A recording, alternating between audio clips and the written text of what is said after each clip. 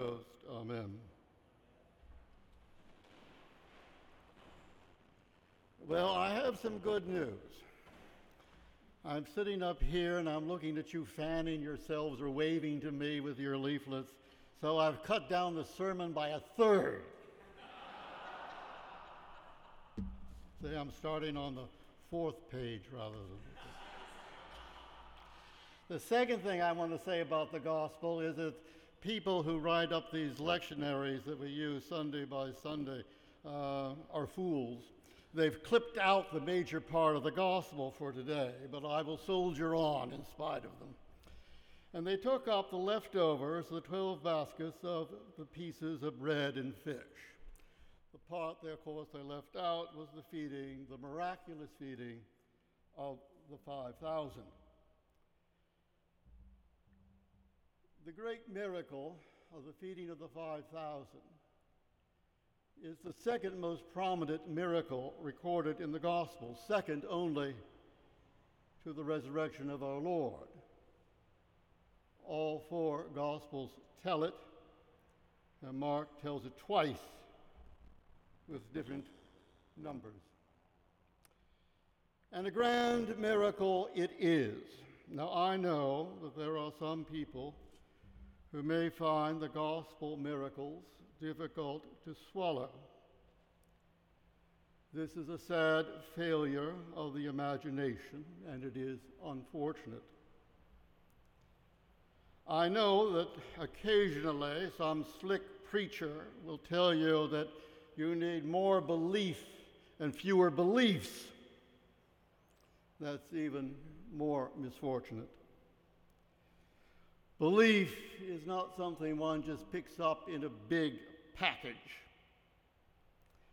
It is composed of countless little acts and moments of unexpected grace, in surprising acts of charity and wonder.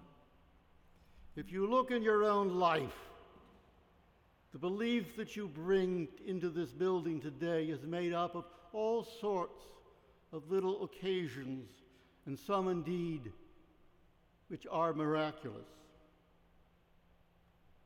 To squeeze the miracles out of the gospel is ultimately to condescend to those persons whose minds are unable to grasp them.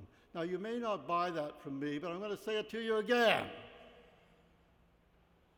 To squeeze the miracles out of the gospel is ultimately to condescend to those persons whose minds are unable to grasp them.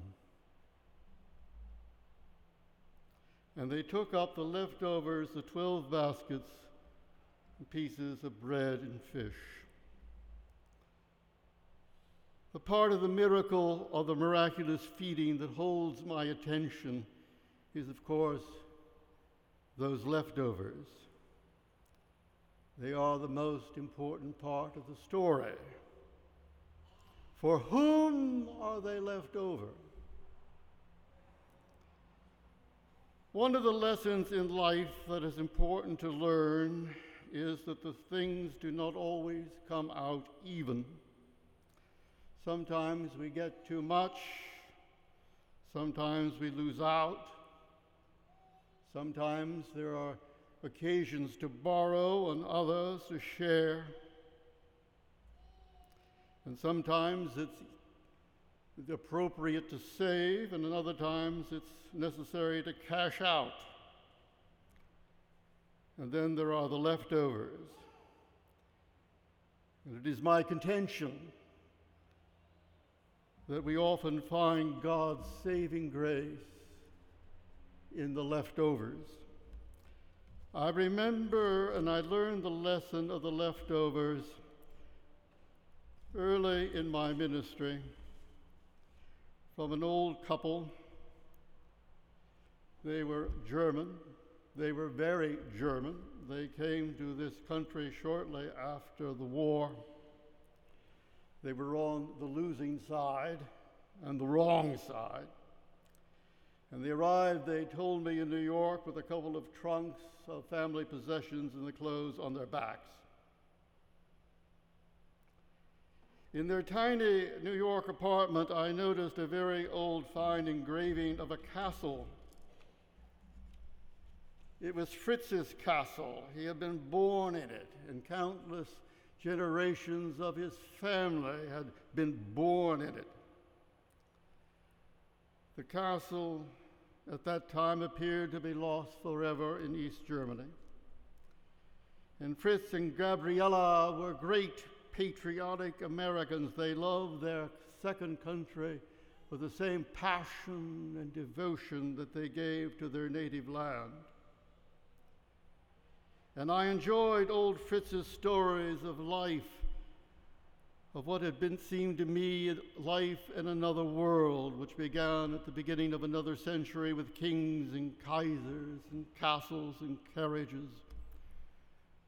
One of his Austrian grandfathers had a villa in Venice that Peggy Guggenheim made into a museum. Fritz grumbled about that. But as he told those old tales, on more than one occasion he remarked how he learned to find God in the scraps and the crumbs of life. And looking at that old picture, that old castle, he said, "Oh, Herr Stickway, there is always something left over, not just to remember, not just to hold on to, but there is always a seed for new life in the crumbs of what are left over from the old." In that sense, life always moves on with the divine potential in the crumbs and ruins of falling kingdoms.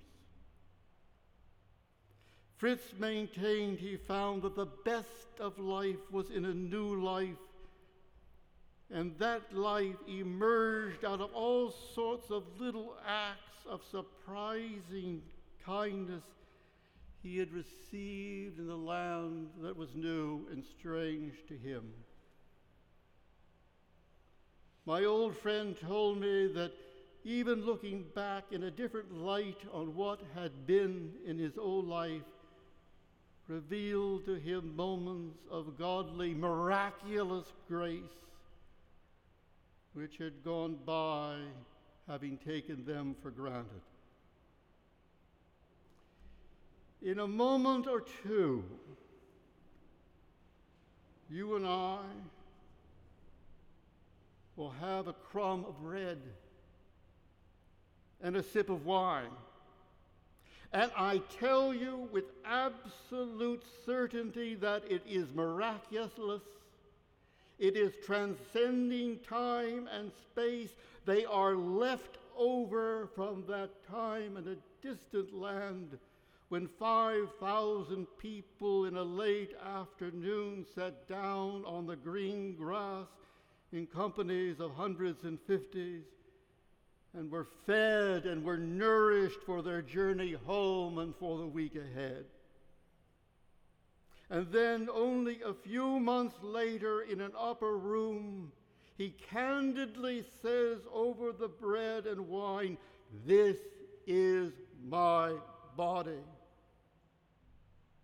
And from that time to this, these leftovers from his sacrificial life grow in our lives, giving purpose and dignity and eternal significance to our hopes and to our dreams.